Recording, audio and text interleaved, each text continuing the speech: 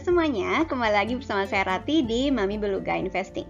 Kali ini saya akan membahas 3 perusahaan yang diminta oleh salah satu subscriber. 3 perusahaan itu adalah 1. PT Kalbe Pharma Tbk dengan kode saham KLBF. 2. PT Darya Varia Laboratoria Tbk dengan kode saham DVLA. Dan terakhir, Sido Muncul dengan kode saham SIDO. Kebetulan ketiga perusahaan ini bergerak di bidang obat-obatan, di mana Sido sedikit lebih ke obat-obatan spesial atau jamu ya. Oke, dari sedikit penerawangan saya kali ini, sepertinya ketiga perusahaan ini cukup solid. Tapi, saya belum ada rencana untuk membeli saham ketiga perusahaan ini sekarang. Bagaimana saya sampai ke kesimpulan tersebut? Ikuti terus video ini sampai habis. Disclaimer ya, ini video amatir dengan riset amatir. Tujuan saya adalah mendokumentasikan perjalanan saya untuk belajar mengenai investasi saham dari awal. Kalau ada yang punya masukan, silakan tulis di komentar. Tapi apa yang saya kemukakan di channel ini jangan dianggap sebagai nasihat keuangan. Mohon melakukan risetnya sendiri sebelum membuat keputusan keuangan dan investasi. Oh ya, jangan lupa untuk subscribe, like, atau dislike supaya saya lebih bersemangat lagi membuat video-video seperti ini. Oke, selanjutnya mari kita tinjau profil dari masing-masing perusahaan. Kita mulai dari Kalbe Pharma dengan kode saham KLBF. Menurut laporan keuangan 2019, Kalbe Pharma didirikan tahun 1966 di Jakarta. Konon juga katanya diawali dari usaha di sebuah garasi loh katanya ya. Oke, beberapa produk dari Kalbe Pharma yang saya kenal termasuk Extra Joss, Mixagrip, dan Proma. Dari laporan keuangan tahun 2019 juga, hampir 56% sahamnya dipegang oleh 6 perusahaan, yaitu 1. PT Gira Sole Prima, yaitu 10,19%. Yang kedua, PT Ladang Ira Panen, dengan jumlah saham 9,34%. Yang ketiga, PT Bina Arta Karisma 8,61%, dan yang keempat PT Lukasta Murni Cemerang 9,47%. Yang kelima, PT Dipta Nala Bahana dengan jumlah 9,5%, dan PT Santa Seha Sanadi dengan jumlah 9,85%, dan sisanya 43,04% dipegang oleh masyarakat. Oke, sekarang PT Darya Varia Laboratoria Tbk dengan kode saham DVLA. Darya Varia Laboratoria adalah perusahaan industri farmasi yang sudah berdiri sejak tahun 1976. Kalau dilihat dari kepemilikannya, hampir seluruh sahamnya dipegang oleh Blue Sphere Singapore Private Limited, yaitu jumlahnya 92,13%. Oke, besar sekali ya.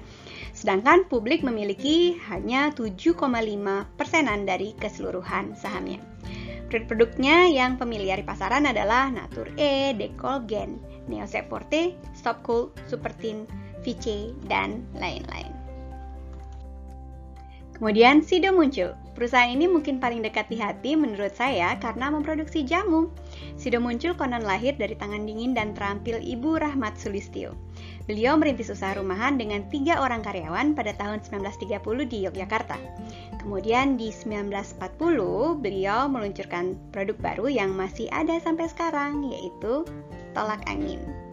Walaupun saat itu bentuknya masih dalam bentuk cair dan digendong-gendong. Nama perusahaan Sido Muncul sendiri baru dipakai Ibu Sulistyo dari tahun 1951 setelah usaha beliau pindah dari Yogya ke Semarang karena situasi perang.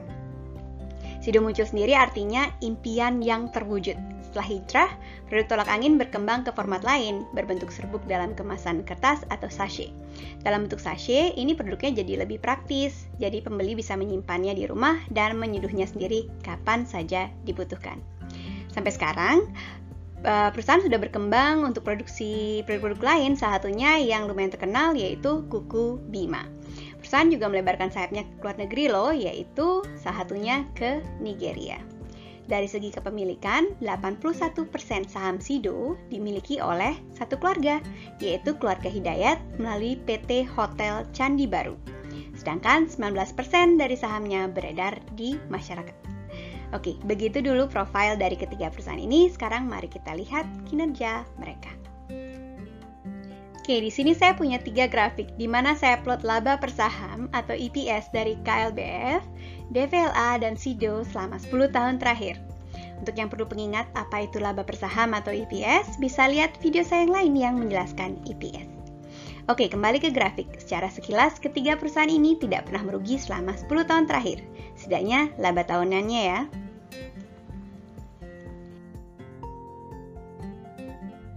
Di grafik pertama, kita lihat laba per saham KLBF cenderung naik selama 10 tahun terakhir. Satu-satunya yang sepertinya sedikit stagnan adalah di tahun 2015.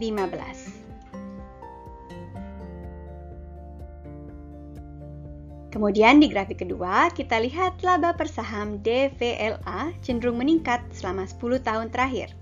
Labanya sempat menurun dari tahun 2012 sampai dengan tahun 2014, setelah itu kembali meningkat.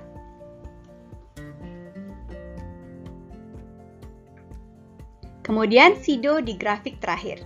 Kalau dilihat dari tahun 2013, laba per sahamnya meningkat terus, tapi ada yang agak aneh untuk data di tahun 2012.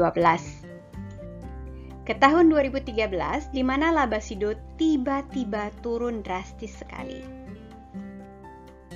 Kalau saya abaikan data tahun 2012, kita lihat laba SIDO meningkat terus dari 2013 sampai 2020. Oke, silakan kasih masukan di bagian komentar kalau ada yang tahu apa yang terjadi di tahun 2013. Dari sini mari kita lihat lebih detail bagaimana kinerja perusahaan saat krisis, terutama pada saat situasi COVID-19 yang masih berlangsung sampai dengan sekarang. Oke, di sini saya plot laba perusahaan di rentang waktu lebih detail, yaitu tiap kuartal selama 2 tahun terakhir dari kuartal pertama 2019 sampai dengan kuartal ketiga 2020 untuk KLB dan Daria Varia dan kuartal keempat 2020 untuk SIDO muncul.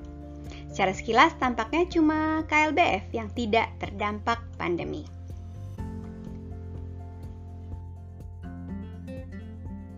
Kalau saya ambil asumsi bahwa pandemi ini terasa dari awal 2020 atau kuartal pertama 2020, kinerja KLBF tidak banyak mengalami penurunan. Penurunan malah ada di kuartal ketiga 2019 sampai dengan kuartal kedua 2020. Labanya masih terus meningkat. Ada penurunan sedikit di kuartal ketiga 2020, tapi tidak lebih rendah daripada tahun sebelumnya, yaitu tahun 2019, sebelum ada pandemi.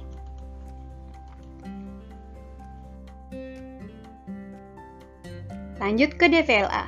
Kalau kita lihat, DVLA laba per sahamnya tidak begitu konsisten selama 2 tahun terakhir. Labanya turun drastis di kuartal ketiga 2020, setelah sempat menunjukkan peningkatan dari kuartal keempat 2019 sampai dengan kuartal kedua 2020.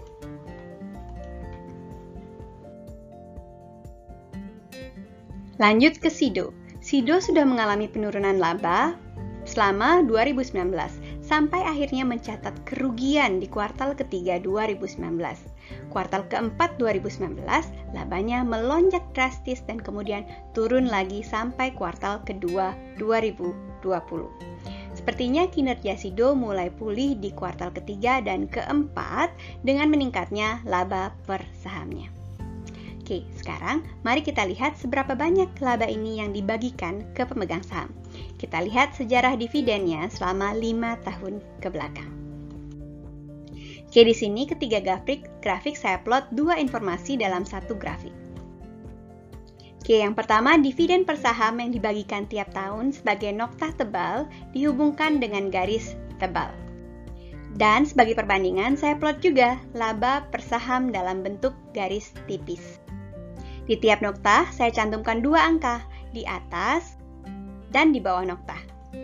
Angka di bagian atas adalah besaran dividen yang dibagikan ke pemegang saham dalam rupiah. Sedangkan angka yang di bawah adalah persentase dari dividen terhadap laba per saham. Sekarang kita lanjut melihat grafiknya. Secara keseluruhan, ketiga perusahaan rajin membagikan dividen selama 5 tahun terakhir. Selanjutnya, mari kita lihat satu persatu. KLBF rata-rata membagikan sekitar 45% laba per sahamnya, kecuali di tahun 2015 di mana sekitar 88,9% labanya dibagikan sebagai dividen. Karena laba per saham KLBF lumayan stabil, jadinya dividennya juga lumayan stabil di 5 tahun ke belakang, kecuali di tahun 2015 yang ada peningkatan tadi. Kemudian kita lihat DVLA. Persentase dividen yang dibagikan tidak sestabil KLBF, berkisar di antara 35 sampai dengan 73% dari laba. Dari tahun 2014, hampir seluruh laba dibagikan sebagai dividen. Pembagian labanya menjadi dividen sepertinya direm kembali di tahun 2015. Menariknya, di tahun 2017 sampai dengan tahun 2019, dividen DVLA stabil di Rp107 per lembar saham, walaupun labanya meningkat.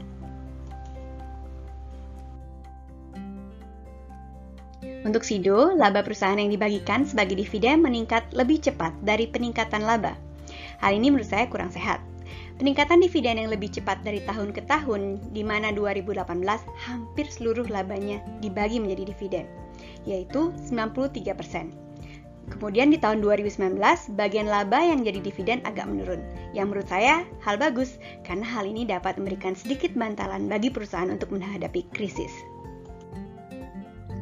Untuk video kali ini dan kemungkinan berlanjut ke depannya, ada kemungkinan saya tidak akan pakai PI lagi. Akan tetapi saya pakai format kelipatan dari laba perusahaan dibandingkan dengan harga per sahamnya. Nah, di grafik ini agak sedikit rame ya, dikarenakan ada beberapa lapis informasi yang saya tumpuk di setiap grafiknya. Sekarang kita coba lihat lapis informasinya satu persatu dulu ya. Yang pertama adalah harga, di mana saya plot sebagai garis tebal yang bergerak naik turun. Yang kedua adalah beberapa garis putus-putus yang mirip tangga naik turun. Itu adalah EPS yang saya kalikan. Garis putus-putus berwarna hijau adalah EPS yang saya kalikan 10. Garis putus-putus berwarna kuning adalah EPS yang saya kalikan 15. Sedangkan yang merah adalah EPS yang saya kalikan 20. Seperti biasa, kalau harganya di bawah garis hijau atau 10 kali EPS, saya anggap harga sahamnya cukup murah. Kalau di antara garis hijau dan kuning, artinya cukup mahal. Dan kalau di atas garis merah, saya anggap mahal sekali. Nah, dengan definisi seperti ini, mari kita lihat apa yang bisa kita pelajari dari pergerakan harga dan EPS perusahaan selama 2 tahun terakhir, sejak awal tahun 2019.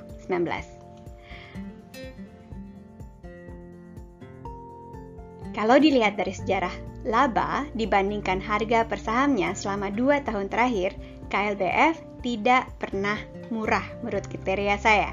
Harganya selalu di atas 20 kali EPS, di atas garis merah putus-putus di plot di layar. Harganya sempat turun di kuartal pertama 2020. Akan tetapi kembali naik di sekitar kuartal ketiga 2020 ke level normal, sekitar Rp1.600-an per saham. Sepertinya juga naik turun sahamnya tidak terlalu berkaitan dengan kemampuan kinerja perusahaan. Bisa kita lihat dari mendatarnya harga pergerakan laba perusahaan, yang kalau di grafik di layar diwakili oleh garis putus-putus hijau, kuning, dan merah.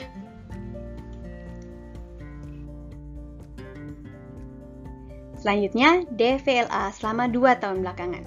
Pergerakan lumayan di level 10 kali EPS sampai kuartal ketiga 2020. Harga per lembar sahamnya sepertinya mengikuti kinerja perusahaan. Hal yang agak berbeda terjadi setelah itu. Harga per saham DVLA tetap tinggi dari Oktober 2020 sampai sekarang, walaupun pendapatannya turun. Kalau saya bercocok logi, ada kemungkinan harga sahamnya bakal turun dalam waktu dekat. Kemungkinan saya juga salah ya, kalau pakai tebak-tebakan begini, jadi jangan terlalu diambil hati. Sekarang lanjut ke SIDO, yang juga sepertinya harga sahamnya tidak pernah murah. Samping itu, kepercayaan pasar sepertinya cukup tinggi terhadap SIDO. Tren harganya naik selama 2 tahun terakhir ini. Walaupun laba per kuartalnya sempat turun di kuartal ketiga 2019. Oke, sebagai keseluruhan, dapat saya rangkum harga nyaman saya untuk KLBF di sekitar Rp1.200 per lembar, DVLA di harga sekitar Rp1.700 per lembar, dan SIDO di sekitar Rp280 per lembar saham. Oke, sekarang saya simpulkan. Penutup. 1. Saya tertarik untuk memiliki KLBF karena kinerjanya yang solid, walaupun harganya rada premium. Lebih bagus lagi kalau bisa beli pas harganya turun jeblok jauh ya.